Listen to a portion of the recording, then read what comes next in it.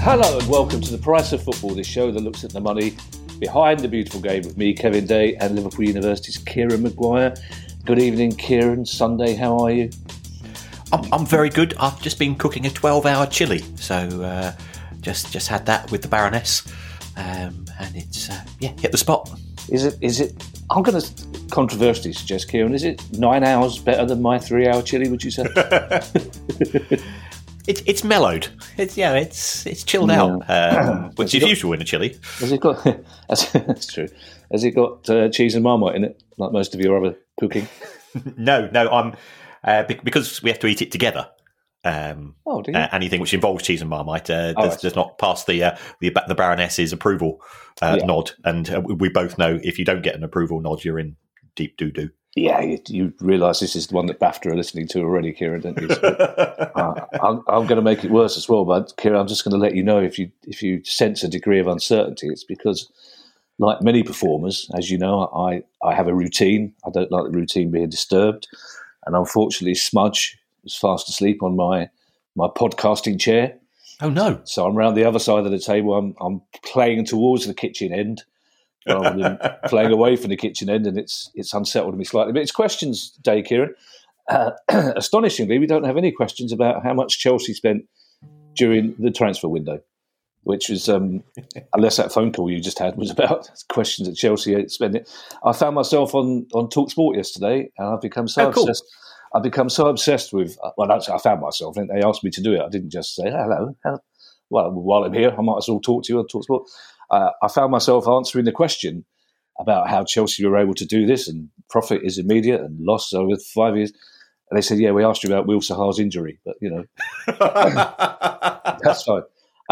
Talking about TalkSport, and it's almost like you and I pre-prepared this, Kieran, rather than just turning up, trying to shift a cat off a chair and plug in a microphone in. Our first question comes from Nick Pooley. Nick Pooley says, I was listening to Simon Jordan on TalkSport recently. Well, there's your first mistake, Nick. There you go. Simon, sorry, Kieran, I know you get on quite well with Simon, didn't you? Which is, he texted me yesterday. Did he? To say, yes. what's that idiot Kevin Day doing on TalkSport? What did Simon Jordan text you about yesterday? It was about Chelsea's amortisation policy, actually. This is becoming very circular. Yeah, Simon Jordan here. Tell me about Chelsea's amortisation policy. P.S. Don't put Marmite in your 9-hour chili. Anyway, Nick Pooley says, I was listening to Simon Jordan and he was complaining. Oh, there's the next bit. Yeah. He was complaining about how players are not the only payers of their agents. He said clubs pay them as well. In the entertainment industry, I believe, only the performers can pay their agents, which is true. I have checked that, but no one seems to know whether that's a legal reason or it's just custom and practice. But why, says Nick, is this industry not standard in football? Is it an oversight or is there a reason? Sure, this would allow greater transparency on agent payments and reduce corruption and unaccountable losses from the game. I have no issue with the idea of an intermediary, as players do not necessarily know how to negotiate contracts.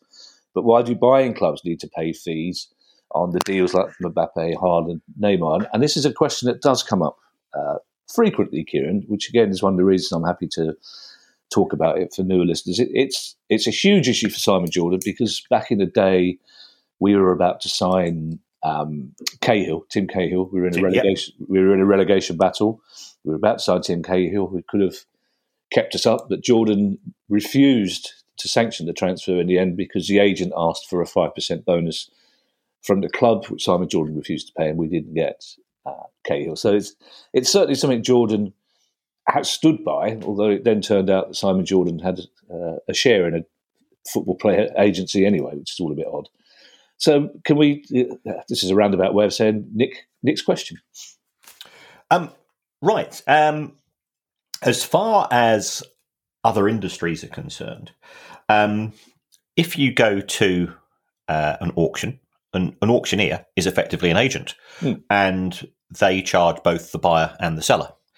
If you look at a corporate takeover, the acquiring organisation uses agents, except we call those mergers and acquisition bankers and accountants and lawyers, and the selling company also as agents who do exactly the same thing.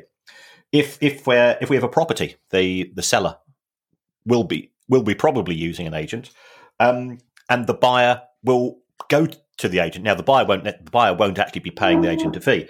So in the case of football player registrations, the player normally seeks representation because, and I think Nick was implying this, that the player might not have an understanding of value. The player might not be familiar with contract law, and therefore you effectively delegate that to a professional. The buying club is looking for somebody to help facilitate the deal. And when we talk to chief executives of both selling clubs and buying clubs, they say quite often the agent makes life easier for us because they're able to. Normally a club will make an offer, and the chief executive might say, "We're going to let our agent deal with this because we think they've got a better indication of value." As far as the likes of Paul Pogba was concerned, and I think this was quite a famous one, that the player wanted to move from Juventus to Manchester United in 2016. Juventus wanted to sell the player, and Manchester United wanted to buy the player. And Mino Raiola trousered about 30-odd million from all three parties. So the reason why it continues is because the parties involved in the world of football are happy. If you decide to take a moral or ethical stance on it, as and you made reference to Simon Jordan and Tim Cahill, then you risk losing the deal. So, buying clubs will often use agents. They will say, "Are you aware of any 22-year-old right backs?" And now, I would say at the elite level of football, they probably have done their own research, but do we know whether that player is unhappy or not? Well, here the agent could be the right person to go through, because you can't approach a player directly. But in the world of football, which is lots of nudges and quite a few winks, you can potentially contact the agent and say, "Is your client happy where they are?" And that's not approaching the player. So can you see that this is where the agent is acting as an intermediary? I don't think that you will get greater transparency in terms of agents' payments or reduce corruption. There are, we said there are good agents and there are bad agents. It's a very, very difficult industry to police. In terms of unaccountable losses from the game, again, I don't see this. I know people will say, well, if we're giving the agents 10% of everything, that's 10% of money going out of the game. But when you put on the floodlights, that's money going out of the game. It doesn't necessarily mean that it's a bad thing. So buying clubs are willing to pay the fees because it gets them into the good books. If you are the agent of Haaland and you know that Manchester United, Manchester City, Chelsea, Real Madrid are all interested in your client, getting the agent on board can be of benefit to the buying club. And I'm not condoning it, but it is the way of the world. I've never been in a position where 2 or 3 employers have wanted me at once. In fact, I spent most of my career with struggling to find one. But if the situation is different, then the agent can go to both the buying club and the selling club and say, "Look, I can get you a better deal. I can persuade this, that, or the other." And if the agent doesn't do that, we both know managers who will effectively act as agents in terms of deals. And there are some clubs which are agent-led in terms of transactions, and there are some clubs which are manager-led in terms of transactions. And I wouldn't say that one is better than the other. A couple of things arising from that, Kieran. First of all, what do you mean exactly by you've never been in a situation where 2 or 3 people want to employ you at the same time? By my reckoning, I stopped counting at 21 TV and radio appearances on transfer deadline day. So you definitely were in demand there, Kieran. And secondly, what you referred to there, without saying it, is tapping up. People will approach agents. Yes. And which is the thing. You look at EFL and Premier League regulations, the tapping up is probably one of the things that more words are spent forbidding it than anything else, and yet it probably goes on more now than it ever used to. And thirdly, you may have heard some extraneous sound effects in the early part of your answer there, Kieran. That's because Smudge woke up, decided that as I was facing a different direction, I can't be podcasting, and therefore decided to sit in front of the laptop. So you heard the sound of me trying to persuade a slightly overweight cat to leave by a door that wasn't open, I realised. So then I had to open it. And then she decided this was the best game ever. So it may continue. This is definitely the one BAFTA are listening to. They've had a 6 month they've had a 6 month break, and they've probably thought, I wonder if they sorted out the dog and cat issue. And they're probably not talking about food anymore, are they, on this pod? I doubt if Simon Jordan even gets a mention these days, and then whack. Tom Burrows has our next question. Tom says, I'm a Notts County fan. We've had quite a few Notts County fans recently, actually. And none of them are about a club being in trouble, which is refreshingly nice. But Tom says, I'm a Notts County fan, and in the summer, the club signed striker, and I hope I'm pronouncing this right, Sedwin Scott from Gateshead for an undisclosed fee. Later the same day, Notts then sold striker Lewis Knight to Gateshead, also for an undisclosed fee. Would I be right, says Tom, to assume that the reason for doing this, rather than as a swap deal plus cash, would be to allow both clubs to record a higher value intangible asset on the respective balance sheets? Or is there potentially a different motive behind this? This also got me thinking further on swap deals. How do clubs determine the value to be recorded as an intangible asset in a swap deal, particularly in the lower leagues when there's not as much of a market for player trading involving fees? Is this similar on a lower level to the deal you always talked about between that Barcelona and Juventus did? Yes. And I don't think there's any pampas grass related issues between Notts County and Gateshead when it comes to this particular swap. But do you want to explain that, Kieran, to the unenlightened, or not if we want to keep on air? Well, I doubt it's traditionally, dear listeners, in 1970s jokes mainly, and the odd film. The existence of pampas grass outside a house was an indication that swapping partners was available, shall we say, which was slightly confusing because a lot of people had pampas grass, and there must have been a lot of misunderstandings going on. In fact, my old Aunt Pat had pampas grass outside her front, and I'm very, very much convinced she wouldn't have been involved in that sort of. Still, you never know with the posh ones, do you? Anyway, yeah, absolutely. And this is sort of an indication of just how widespread discussion of Chelsea's transfer policy has become. Somebody who I cannot reveal contacted me to say, "Do you know, Kieran, that you've been quoted on the National Swingers website message board?" And I'm going, "What?" I can be quite a prude. And they said, yeah, they quoted you with regards to, there was for some reason the normal discussions sort of descended into something to do with Chelsea's transfer policy. And yes, my name is now up on the Swingers the Swingers website, which is something I've not yet mentioned to the Baroness, and I might forget to mention it as well. So very, very, very bizarre. You might like to warn her, Kieran, just in case it's the milkman that you've never had knocks on the door in the morning. That's right. But back to Tom's question. In terms of, I think, what's happened here, when there is a swap deal, it is dependent upon both transfers taking place. And you and I are both old enough to remember Neil Smiley and Gary Williams being swapped in the early 80s. And Neil Smiley was brilliant. Yeah. He played in the cup final in 1983. Yeah. So that's when it saves aggravation from the club's point of view. They're both looking to shift a little bit off payroll. They don't particularly want to get involved in a fee. And it can smooth things around. What appears to have happened here is that we have two transactions which are independent of one another.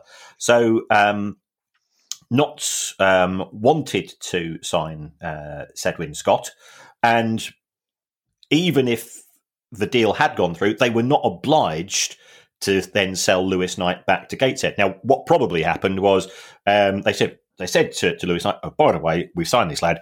Look, we've got to be honest here, Lewis. Good chance he's going to be ahead of you in the pecking order. If you want to, you can go to Gateshead, but you've still got an outstanding contract. There's no obligation." So can you see that there's with a swap deal, you have to have all of the parts in approval at the same point in time. I think what's happened here is that Notts had bought the player. Gateshead then had a bit of cash. They looked round for a striker and they said, "Hold on, Notts, we quite fancy Lewis Knight. We've looked at some others and we think he fits the profile." So it could be that the two deals are independent of one another.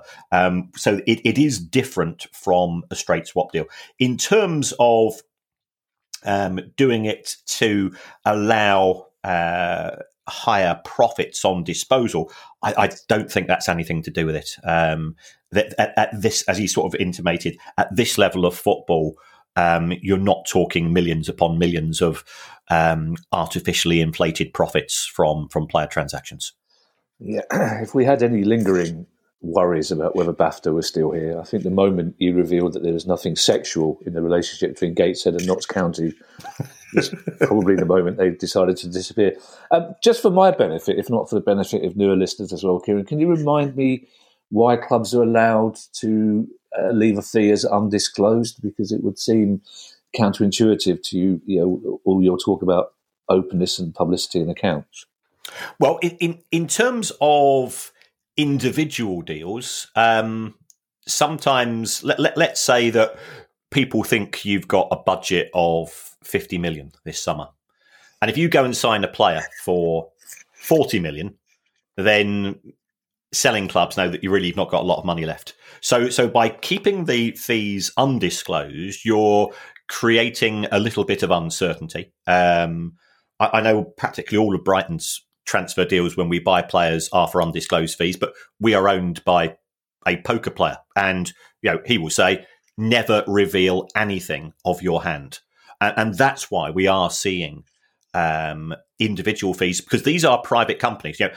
Nobody's entitled to know what you or I earn, because that is private information. Well, these are private limited companies, and therefore they would argue that in terms of individual transactions, we're not going to give anything away, just in respect of individual wage deals, they don't give anything away. And then if there's a statutory obligation, as there is, to disclose the total amount of money paid in wages, that's when the club will show it. And similarly, the clubs are obliged to show the total amount paid in a financial year for all of the players collectively that they've purchased during that period. So it's simply a case of that there is no legal obligation to show things on a forensic or stroke granular level in terms of individual purchases and sales of clubs. Sometimes they choose to do it because they're normally trying to send out a message to either the fan base, look at us, we've just gone and spent so many millions on a player. Sometimes they would rather keep it close to their chest. So that's interesting, Kieran. So HMRC, for example, have got no right to ask how much a particular player has cost Brighton. All you have to do is declare at the end of the season how much your club has spent in total on transfers. Well, that's right. I mean, what would happen is, because if you've bought the player, and this is sort of slightly treading on the toes of our next question.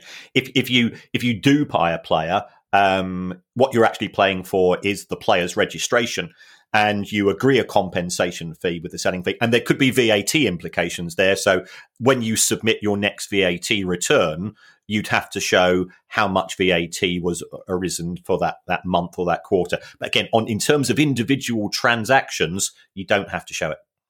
Well, that next question you mentioned comes from Christopher Saunders, and it is about my least favourite, most confusing financial thing. And basically, Christopher Saunders has a simple question, which probably won't have a simple answer because nothing about VAT does. Is VAT on transfer fees and agents' fees reclaimable? Also, should reverse charge be added to transfers? This is very complicated, and I did read up on a blog on it, but I'm going to try to keep it quick because I'm Just 1 second, Kieran. It's not the Wife Swappers blog. Can we make? Yes. Just checking for a friend, Kieran. That's fine. And what name do you go under, by the way, under Wife Swap? Never mind, Kieran. That's fine. Yours. That'll be why the door's not knocking, mate. That's right. So if it's a transfer between two clubs based in the UK, then there is VAT arising, and that VAT is reclaimable, because it's not a capital asset. It's simply a registration fee that you're acquiring. In terms of reverse charges, I read about 10 pages of this and I got increasingly baffled. All I'll say is that post-Brexit, things are getting increasingly complicated. And as part of the ongoing negotiations, I think, between His Majesty's government and the EU, this will become slightly clearer, probably in about 2037, judging by the pace of progress. So the VAT position, if it's player going from Birmingham to West Bromwich Albion, not a problem. If they're going from Ghent to West Bromwich Albion, then there shouldn't really be any VAT charged anyway, I think, because you're going from a non-EU, from an EU country to a non-EU country, and therefore sort of the normal VAT position doesn't apply. Is there a simple way of even precising what reverse charge actually is, Kieran, that I might understand?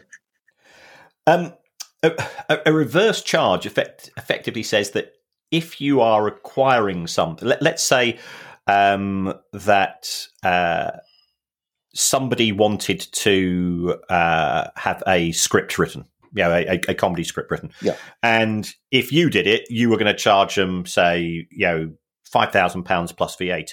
But if a French comedy writer did it, because they're not in the EU, they'd only have to charge £5,000. So therefore, the buyer might go, well, I'll go to the non-EU person because that means I can effectively get the VAT recovered. Disappears a lot quicker. So the VAT reversal is a way of trying to address that, but it is fiendishly complicated. It was certainly one of the reasons I did used to teach tax many, many years ago, and it was the type of thing which made me take a swift exit. Yeah. Just to simplify things even further, Kieran, if I were to charge another comedian £5,000 to write a script for them, they would get round that by going to the comedian who would inevitably do it for £500. Right. I have a high opinion of my abilities, but that's I don't want people at home thinking, why is he doing this pod when he's earning that sort of dosh, writing jokes for people? Especially if HMRC are listening, let's be fair. John Gordon has our next question, and John says, I can only imagine the amount of revenue that is generated by betting companies during the football season. Well, I don't think John needs to imagine any more. I'm sure we know somebody who might be able to have a guess. But John says, and this is actually, again, it's one of those simple questions that I love, because you kind of think, why haven't I thought of this before?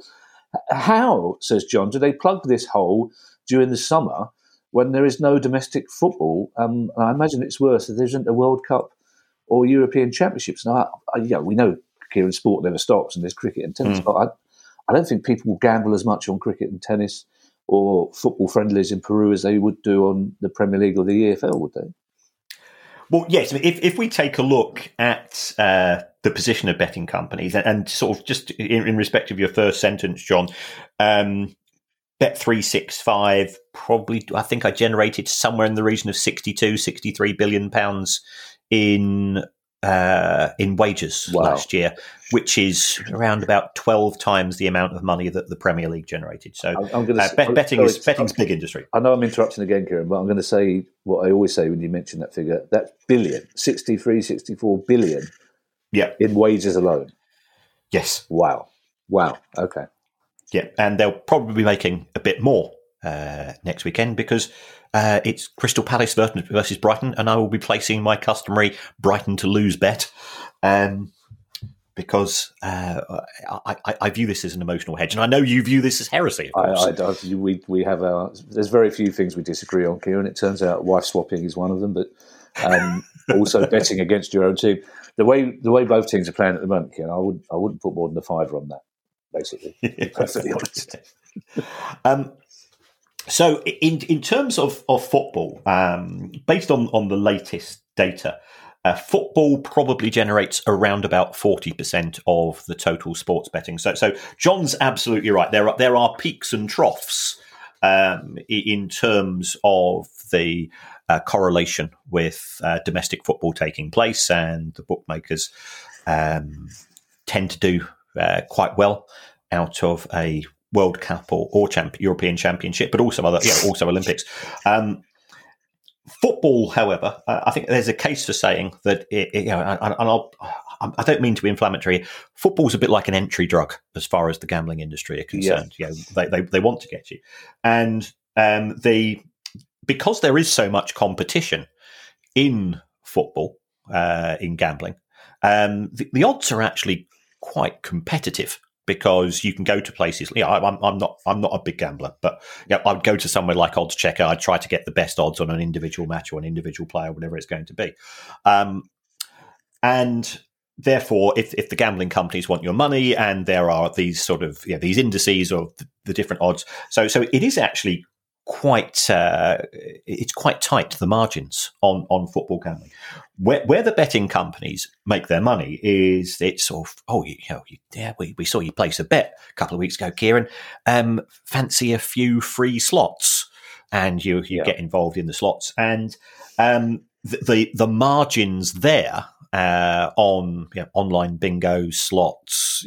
If they're running poker competitions, they'll take a slice of the action and so on. The margins there are far more lucrative. So what the gambling companies want to do, and we're not over keen on some of their practices, but at the same time we gamble ourselves, and we try to act in a mature and adult manner with it, but it can be quite an insidious industry.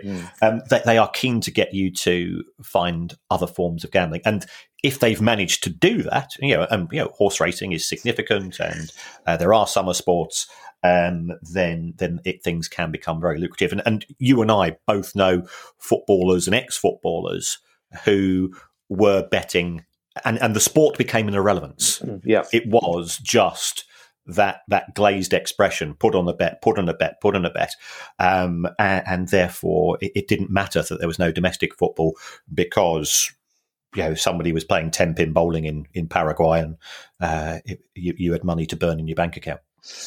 Yeah, 2 points I'd like to make off the back of that, Kieran. One less serious than the other. It was Max Rushton and Charlie Baker's show I was on yesterday on TalkSport. Oh, cool. 2 people I like very much, and I love that show. Yes. Charlie Baker, referring to the Palace-Brighton game next week, said, do you even call it a derby? So there was a brief pause while I fluffed my fur like Smudge does when she sees her reflection in the window, and says, no, Charlie, we don't call it a derby. We call it the biggest game in world football. Which he took in good part. He took it on the chin. I underlined that with 2 minutes of why it's the biggest game in world football. But secondly, on the invidiousness of gambling, the minister in charge of horse racing this week made a speech saying that he wanted the industry to drop affordability checks. He wanted betting companies to stop even the most cursory checks on big gamblers as to whether they could afford to set up credit lines, because otherwise horse racing was losing money. And I was very disappointed to read in the Racing Post that the presenter of ITV Racing, who is a very, very good presenter, very good broadcaster, applauding that call and trying to make a distinction between sporting punters, horse racing punters, people who were trying to beat the system and find a horse that would beat the bookies, making a distinction between them and the people that sit mindlessly, aimlessly on gambling machines in bookies. Because personally, and in my experience, we know people for whom that's a very short step between being somebody who sees himself as a sporting gambler trying to beat the system and becoming dangerously addicted. So that's, again, it's something we will continue to talk about, Kieran, because the influence of the betting industry on sport. And as you say, we say this as people who will happily put a tenner on a horse once a week. It's something's got to change, and it will eventually. I'm still. Do you know what, Kieran? You know when you said last week that there's no legal reason why you can't have gambling sponsors on the front of your shirts, and everyone was astonished. Alcohol. Alcohol. Yes. Beg your pardon. I found that really interesting that you can't have alcohol. You can technically have alcohol sponsors. So if you can, it's going to be a long time before the Premier League kick the gambling drug when there's so much money available from people like Bet365 to individual football clubs, but not to the game because football doesn't charge a levy. At least horse racing charges a levy to the gambling companies to get some money out of it. But this is. I mean, I made a presentation to the all-party parliamentary group some time ago, and this was one of the issues that I raised. I'm not in favour of prohibition. I think prohibition is a dangerous route to go down, and we've seen in respect of alcohol how it simply won't work. But the gambling industry is the single largest beneficiary of the success of the Premier League, and also the rise of the apps and smartphones and tablets, where I believe now the bookmakers on the high street generate 4% of the total revenue of the gambling industry as a whole. So there's been a shift in behaviour, and shifts in behaviour is a constant in society, and it's not a good thing or a bad thing. It's a thing which has consequences, of course. And this was one of the suggestions which I made to say, well, let's acknowledge that as the gambling industry is the single biggest beneficiary, then it's probably in a position to offer more support on a broader level of football, and as such, a levy on individual football bets would go some way towards reducing the gap between the Premier League and the EFL, providing greater resources at grassroots football, and so on. And to be fair, there are some gambling companies which do that off their own back, but I think this would have perhaps raised more money.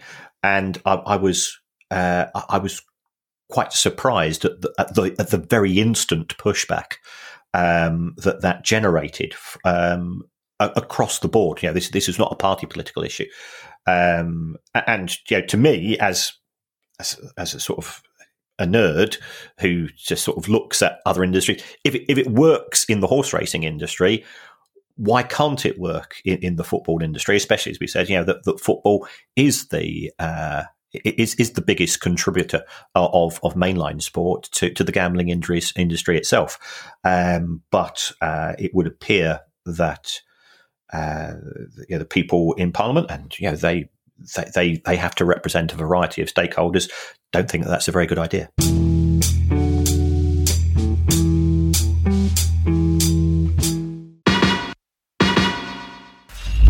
Hi, I'm Steve Lemack, and every week I'm joined by Music Ally's Head of Insight, Stuart Dredge, on The Price of Music, the weekly podcast all about the money behind the music industry. In each episode, we discuss the very latest goings-on in the music business and dig into the finances behind the big stories. So whether you're a music lover who just wants to know more about what really goes on in the industry, or you're an aspiring musician, manager or label owner who wants some inside knowledge on how Spotify's financial model really works, or what the future holds for independent live music venues, this is a show for you. Subscribe to The Price of Music in your podcast app now. See you soon.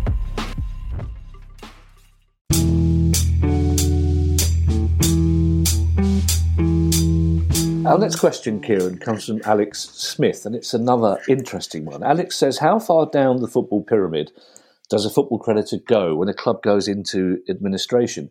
Are they obliged to pay anyone that's an affiliated club that they may owe money to, regardless of status? A bit extreme, but even a Sunday league team. And what is considered a football debt? Is it transfer fees, wages, bonuses?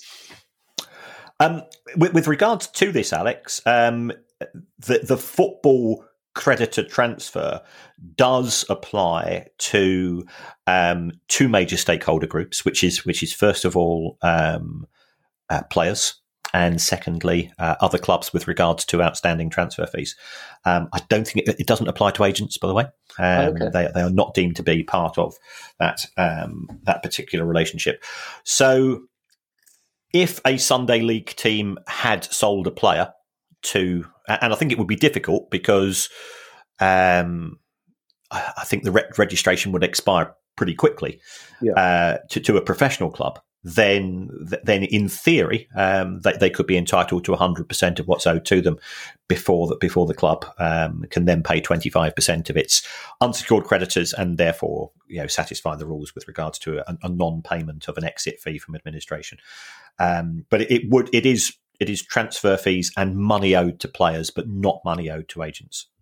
Is there a hierarchy, Kieran? Is there a list, an order in which clubs have to? Who is the sort of senior creditor? Is there anyone who needs to be paid first? Yes, the administrator. Oh, right, okay. Because otherwise they wouldn't do the job. Right, I used to work in that industry, and people say, look at the fees that are being charged, and the administrators will say, yeah, that's the fee for a professional job, and I tend to highlight how much the administrators have earned from high-profile jobs such as Wigan and Derby.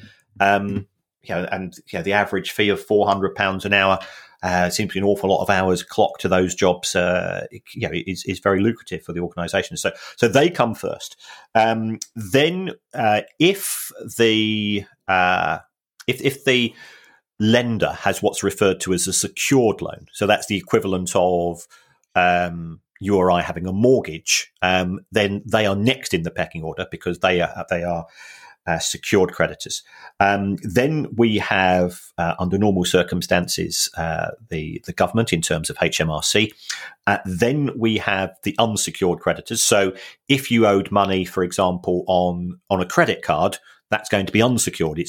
So therefore the credit card company would get 25%, 30%. The pie seller, the people that provide transport to the club to go into away matches, they would get X percent. And if they are paid off in full, then any remaining money would go to the shareholders, would go to the owners of the club. Normally, if you go into administration, you'd expect that to be zero. It's very rare for a club going into administration to pay off all of the unsecured creditors and then have a distribution to the shareholders, because if the club's finances were that good, it wouldn't have gone into administration in the first place. But that is the order, and it is set in statute. HMRC are unhappy with the player, or rather the football industry preferred status. They did try a test case I think it was in 2012, and that failed.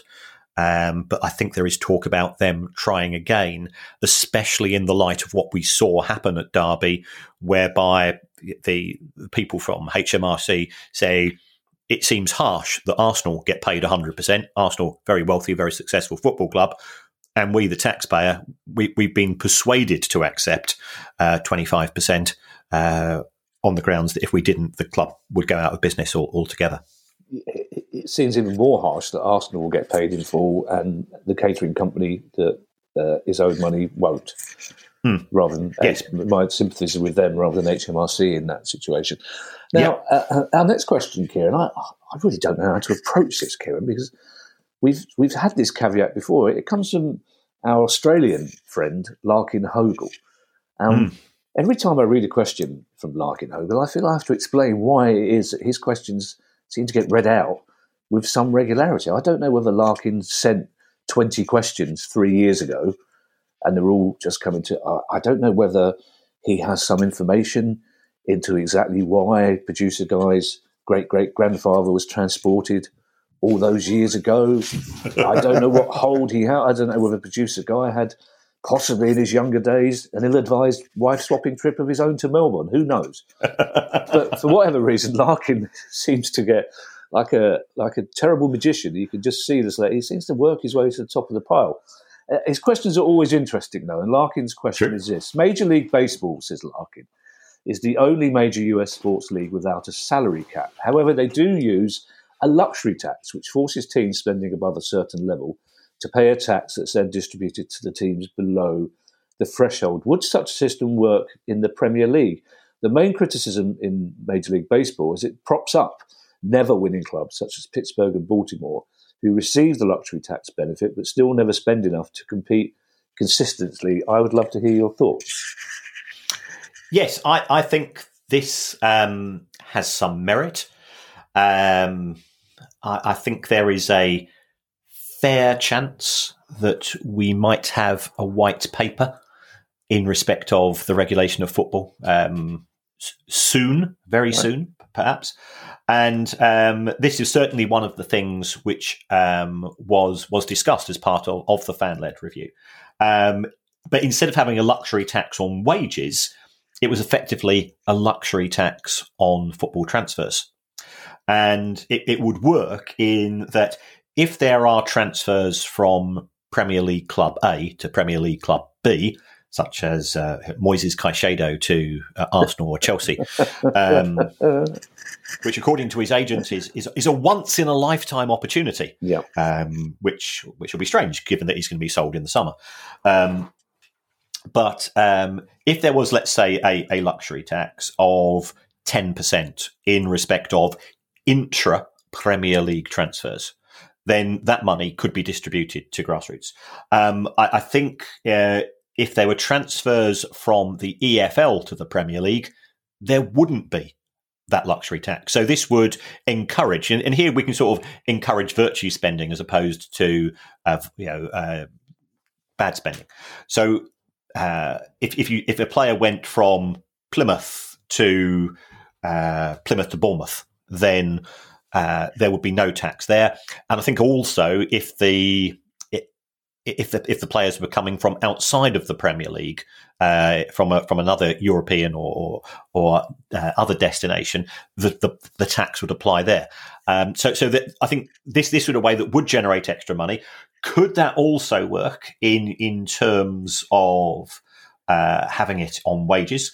It could, but I think one of my always slight reservations is you end up with lots and lots of different systems. If you've got one cost control system taking place in the Premier League and another cost control system taking place in UEFA, and they are significantly inconsistent with one another, then it gets very, very messy because you end up complying for UEFA and not complying with the Premier League and vice versa. So if we take a look at what happened to Wolverhampton Wanderers when they were promoted from the Championship, I think their first season promoted to the Premier League, they finished 7th and they ended up playing in one of the UEFA competitions. And they ended up being sanctioned by UEFA because UEFA's financial fair play limit was €30 million. The Premier League's was 105 million sterling. So they broke the UEFA rules, got sanctions there, didn't break the Premier League rules. So I think it certainly has some merit. Effectively, what it's saying that if you want to go and I think the technical phrase we've seen used this week in the newspapers is splurge money on players, and you want to do that in the form of wages, then you pay a fiscal penalty, and that gets redistributed elsewhere in football. So it could work. For every rule, there's a loophole. So what would happen? Let's say Palace sell a player to Millwall who then goes to Aston Villa. So Millwall don't pay a tax because they're in the Championship. Aston Villa have just bought the player from the team in the Championship, so they don't pay the tax. Now, can you see if I can come up with that from reading Larkin's original email, and I'm sure that there will be some caveats and checks and balances. The more rules you have, the more loopholes you have, and the silver-tongued brigade in both the accounting and the legal profession will be poring over the rules to try to find the weaknesses in them. We have a question coming up, a very good one, about the multi-club model, and again, just even I can see that the multi-club model would be a very easy way of getting around the luxury tax as well, wouldn't it? You just shift a player out, out to Antwerp and then shift them back. Our pre-penultimate question, Kieran, and I'm going to keep using that phrase since I learnt it several weeks ago, the one before penultimate, comes from Scott Akehurst Moore. And again, it's a lovely question. Scott says, as you may have noticed, Arbroath were one game away from reaching the Scottish Premier League last season. It would have been fantastic. Arbroath's players are all part-time. Their success was built on the fact that their excellent part-time players wanted to stay part-time as they could earn more money by having another job versus playing full-time in another Scottish lower league team. My question is, would there be any advantage to a club following this model financially, PAYE-wise, FFP-wise, or any other reason? And do top leagues require clubs to have full-time players? Right. In respect of Scott's initial question, there are some potential advantages from a PAYE perspective, in the sense that you might end up paying less employers' national insurance. From an FFP point of view, we're sort of entering The Sopranos here. I think I remember watching Tony Soprano and everybody from the Bada Bing having what they refer to as no-show jobs. So in the construction industry in New Jersey, for fans of The Sopranos, you may recall that in order to get the unions on board, Tony Soprano and many of his friends had to be employed, in inverted commas, by the construction company. They picked up a wage each week. And this does sometimes happen in football, whereby if you are close to the FFP limit, what happens is either a relative of the player or perhaps the sponsors of the football club give the player a second form of employment, and this can work out quite well in lower league football if you don't want to put costs through the books of the club itself. So there are some advantages. Do top leagues require clubs to have full-time players? The answer to that is no. There would have been no obligation on Arbroath to go full-time had they reached the Scottish Premiership, apart from the desire of the club to want to compete and perhaps consider that a full-time professional model would therefore be beneficial. I mean, there's no obligation on players in League Two, for example, and if we look at the National League, some teams are full-time professionals, some teams aren't. So it would be done for fiscal reasons in terms of how much can the owner of the club afford to subsidise in terms of losses and things like that, as much as anything else. Do you know what, Kieran? You surprised me there. I always assumed, I never even bothered to look it up because that's what an assumption does to you. I always assumed that once you were in the 92, for example, in England, then you had to have a full-time playing squad. So what would happen then? Because there's a constant debate we have with fans of National League clubs that their players aren't always allowed to join the PFA. I wonder, would a part-time player in League Two, for example, be allowed to join the PFA? I'm surprised by that. I genuinely thought it would be a requirement. We will make representations to PFA and try to get them on to do Ask the PFA special. Yeah, that would be great. That would be good, actually, yeah. And hopefully, you mentioned that white paper as well. We're making representations to get somebody vaguely legal or MP-ish. Is that the phrase, MP-ish? I don't know. To come and talk to us about that when it happens. I don't know if only we knew somebody who knew Tracy Crouch, Kieran. That would be good. Well, talking of Tracy Crouch and going back to one of our earlier questions, we were talking about whoa, not please. No. Okay. No. In respect of gambling, Tracy Crouch, of course, famously resigned as a point of principle when the government rejected her recommendation, when she was effectively the sports minister, to reduce slot machines from being able to take £100 at a time and reduce it to £2 at a time, which will still empty your wallet ridiculously quickly. But as a conviction politician, she did that, and regardless of where you are on the political spectrum, I quite like conviction politicians who do have principles. I'm only too pleased to point out, Kieran, because we are often accused of being on a certain political wing, if you like, left-wing liberal. I don't mind being accused of that, but only too happy to congratulate politicians of any party who have a principle like that. And that's just one of the many reasons we like talking to Tracy Crouch. Our next question, Kieran, comes from Lars Grimm. Now, I like, this is my this is my highest accolade. I like the cut of Lars Grimm's jib, mainly because he says it's Lars, and then in brackets he puts, yes, I do have a brother, Grimm, which is just, is splendidly chippy. And let's face it, he must have had his whole life doing that. But also, B, it does head me off at the pass, because if he hadn't put that, I would have I'd be halfway through a list of fairy tale puns as we speak. So I'm not going to do that, except I will point out, I don't even know if it's a Brothers Grimm story, but I will point out, as the legendary, for no apparent reason, Malcolm Hardy used to say, that if you've got an ugly duckling that turns into a swan, what you have there is a signet. Basically, ugly ducklings turn into ducks. We've just so that's established. But Lars, that made me chuckle so much. Yes, I do have a brother. But Lars Grimm has the question I mentioned about the multi-club model in competition. What are the restrictions, says Lars, regarding multi-club ownership and the risk of competitive conflicts of interest? My understanding is that you can't be a majority shareholder for two clubs in the same league. It's the same true for clubs at different levels of the football pyramid, where promotion and relegation could put clubs in the same league in the future, or the FA Cup could match them up. What about clubs in different countries competing in the Champions League or even the Club World Cup? And given the push for more multi-club ownership, this seems to be a growing potential problem. One area, Kieran, as we've talked about privately recently, I don't know how it came up, was that UEFA have slightly more relaxed attitudes to what constitutes a majority shareholder, don't they? I believe for European clubs in the Premier League, I think it's 10%. It's fairly rigid. That's right. Whereas I think UEFA only specify a significant percentage. Is that true? Yes. In the Premier League, you can't own more than 10% of two clubs, and I think in UEFA it's 30. Right. Okay.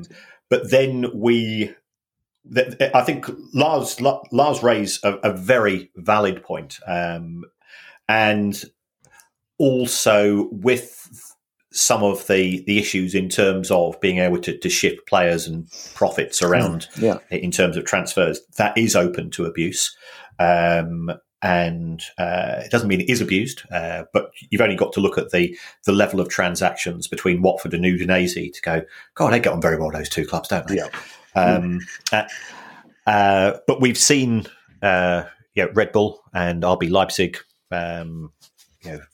They have once ended up playing each other in a UEFA competition, and hats off to their lawyers. They apparently said that the RB in RB Leipzig had nothing to do with Red Bull. So they got that one through, but it does give a potential threat to issues of sporting integrity.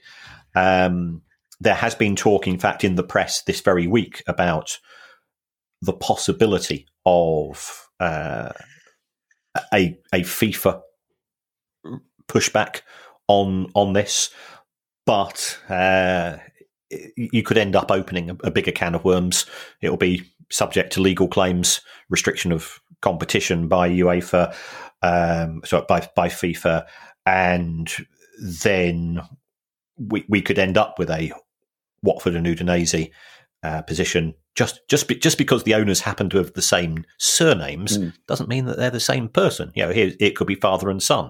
Well, if you say, well, if it's sort of a linear relationships aren't allowed, then it becomes father and son-in-law, or daughter-in-law, or first cousin. You see that the scope for manipulation, if the rules are introduced, is quite significant. And I go back to Law 101. For every rule, there's a loophole. There's still, I know I've mentioned this every time we mention the multi-club ownership thing, but there's still a lot of confusion amongst Palace fans as to how John Textor is able to buy Lyon completely. He owns Lyon Football Club, as far as we understand, but has a much bigger share than 10% in Palace. He's the major shareholder, but not quite the majority shareholder, I understand. But again, it's difficult to get for all things. So that's something I'd like. I know you've got a very busy list, Kieran, including at the moment cutting the pampas grass from the front of your garden. You could look into that text of things, that would be great. In the meantime, our final question comes from David Zhao. Apologies, David, if I mispronounced your surname, but I think that's right. David Zhao says, it seems clear that big teams are hoarding more of the lower table club's best players to sit on their bench simply because they are allowed more substitutes now. I'm not a fan of the more subs rule. Financially, that's me saying that, not David, although I think David agrees. Financially, teams who previously struggled for top half finishes will surely struggle even more now that these bigger teams have much stronger benches. Surely this means they are less likely to break the mould. For example, Burnley, Sheffield United getting into the Premier League and doing so well for a short time. The financial disparity will widen as a result, and they will struggle even more to achieve top half finishes and therefore won't receive the bigger cash bonuses that come with them, and so the spiral continues downwards.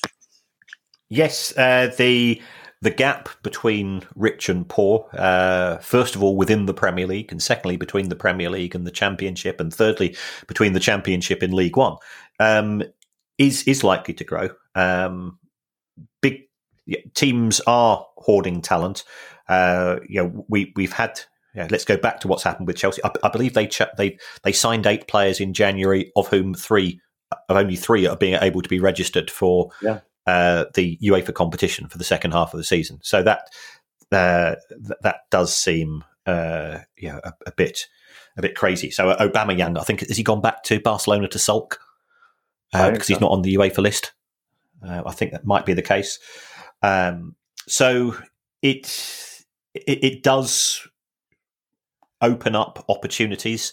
Having said that, I'm not saying because it happens to be us.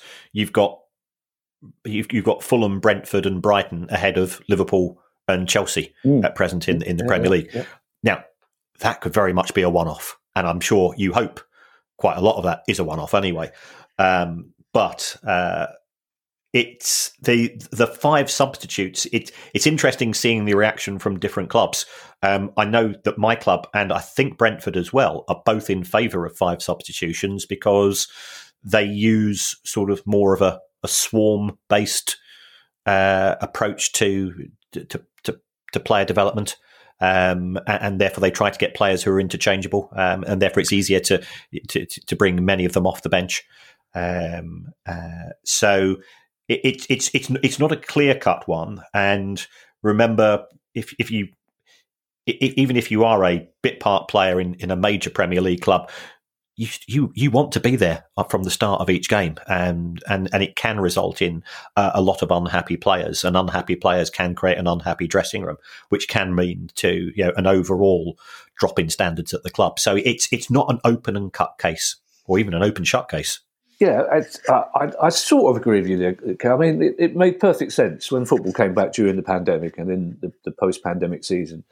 It made perfect sense to allow more subs because players were of course, less fit and players may have gone down, be struggling with viruses or the after effect during a game. But as you see in the World Cup, I mean, it's quite clear in the early rounds of the World Cup. You got Argentina losing to Saudi Arabia. Not only have Argentina got a much better bench, but in that game they've got 20 minutes of injury time added on as well. These are all ways and means of FIFA getting the better teams to win the tournament. And you should argue the best team should always win the tournament, but as when Leicester won the Premier League in 2016, you'd imagine, Kieran, if Brentford, Brighton and Fulham do end the season ahead of Chelsea and Liverpool, Chelsea and Liverpool will take drastic steps to make sure that doesn't happen next season, and those drastic steps will involve billions of pounds of money. Yes, because eventually they will shoot teams like Brighton, Brentford, and Fulham out of the water.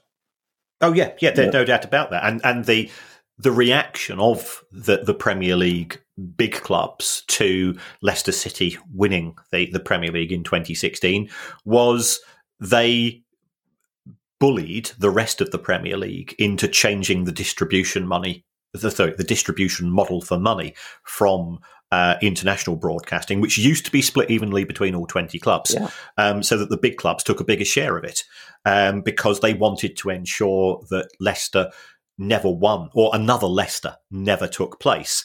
Not actually because they were that much bothered about Leicester winning the Premier League. It was the fact that Leicester had the barefaced cheek to take one of the Champions League places, which those clubs believed to be theirs by right, because they happen to have richer owners, or they happen to historically have been a bigger club. And that's where I feel really uncomfortable. Yeah, we both remember Derby County, Forest, Villa, Blackburn, Leeds United, Everton, all winning the top division in this country, partly due to the fact that they were actually able to develop a squad over 2 or 3 years, as opposed to what happens now. You've got a couple of players that do play well, and they just get instantly eaten up by the vultures at the top of the Premier League, and you never actually have a chance to develop that promising 11 into a decent 16, which could perhaps challenge for something. Yeah. If you'd like to make a small monthly contribution to the pod, then that would be very kind of you. And please go to patreon.com/priceoffootball and join the ever-growing number of people who are doing that each week. And if you have a question you'd like answered on the show, then it helps if your name is Larkin Hogle. But other than that, then please email us questions at priceoffootball.com.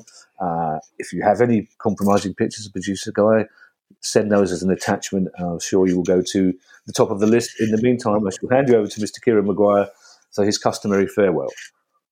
Well, thank you to everybody at Patreon. Thank you for everybody who has also interacted with us. We do try to answer all of your questions in due course, and not just Larkin's. If you want to support the club, you want to support the podcast even in another way, the way you can do that is by giving us a review. Kevin and I, we don't really understand why, but Producer Guy always says, algorithms, charts, places in the league table, and so on. And the more reviews, the higher up the charts you go. By all accounts, it doesn't matter what you say in the narrative. So you could even say you would rather have the show presented by Vinnie Jones and Julian Clary. I think they'd get on like a house on fire. I think it'd be a fantastic show, and I'd certainly listen myself. One of those likes me a lot more than the other. Right. Julian's a delightful man. I remember him so well back in the days when I first started alternative comedy with the wonderful Fanny the Wonder Dog. Yes. Vinnie Jones I have less fond memories of. I got introduced to him I can't remember which sports do it was, but we were introduced to each other, and he held my hand very tightly for several moments, gazed directly into my eyes, and went, "Oh yeah," and I won't use the exact word, Kieran, but it starts with a C and it ends with a T. He went, "You're that Palace, aren't you?" To which I could only reply, "That's Mr. Palace to you," which I thought might break the ice a little bit. I thought he might look at me and go, he's a fighty little lad, but no, it made it worse as it happened. Oh right, yeah, just made it worse. Julian Clary, lovely chap. Yeah. Vinny was young in those days. He was an alpha male in a team of alpha males, and to be perfectly fair to Vinny, in his favour, he wasn't John Fashanu. Yes. So let's leave it there. Bye, BAFTA. Bye. The price of football.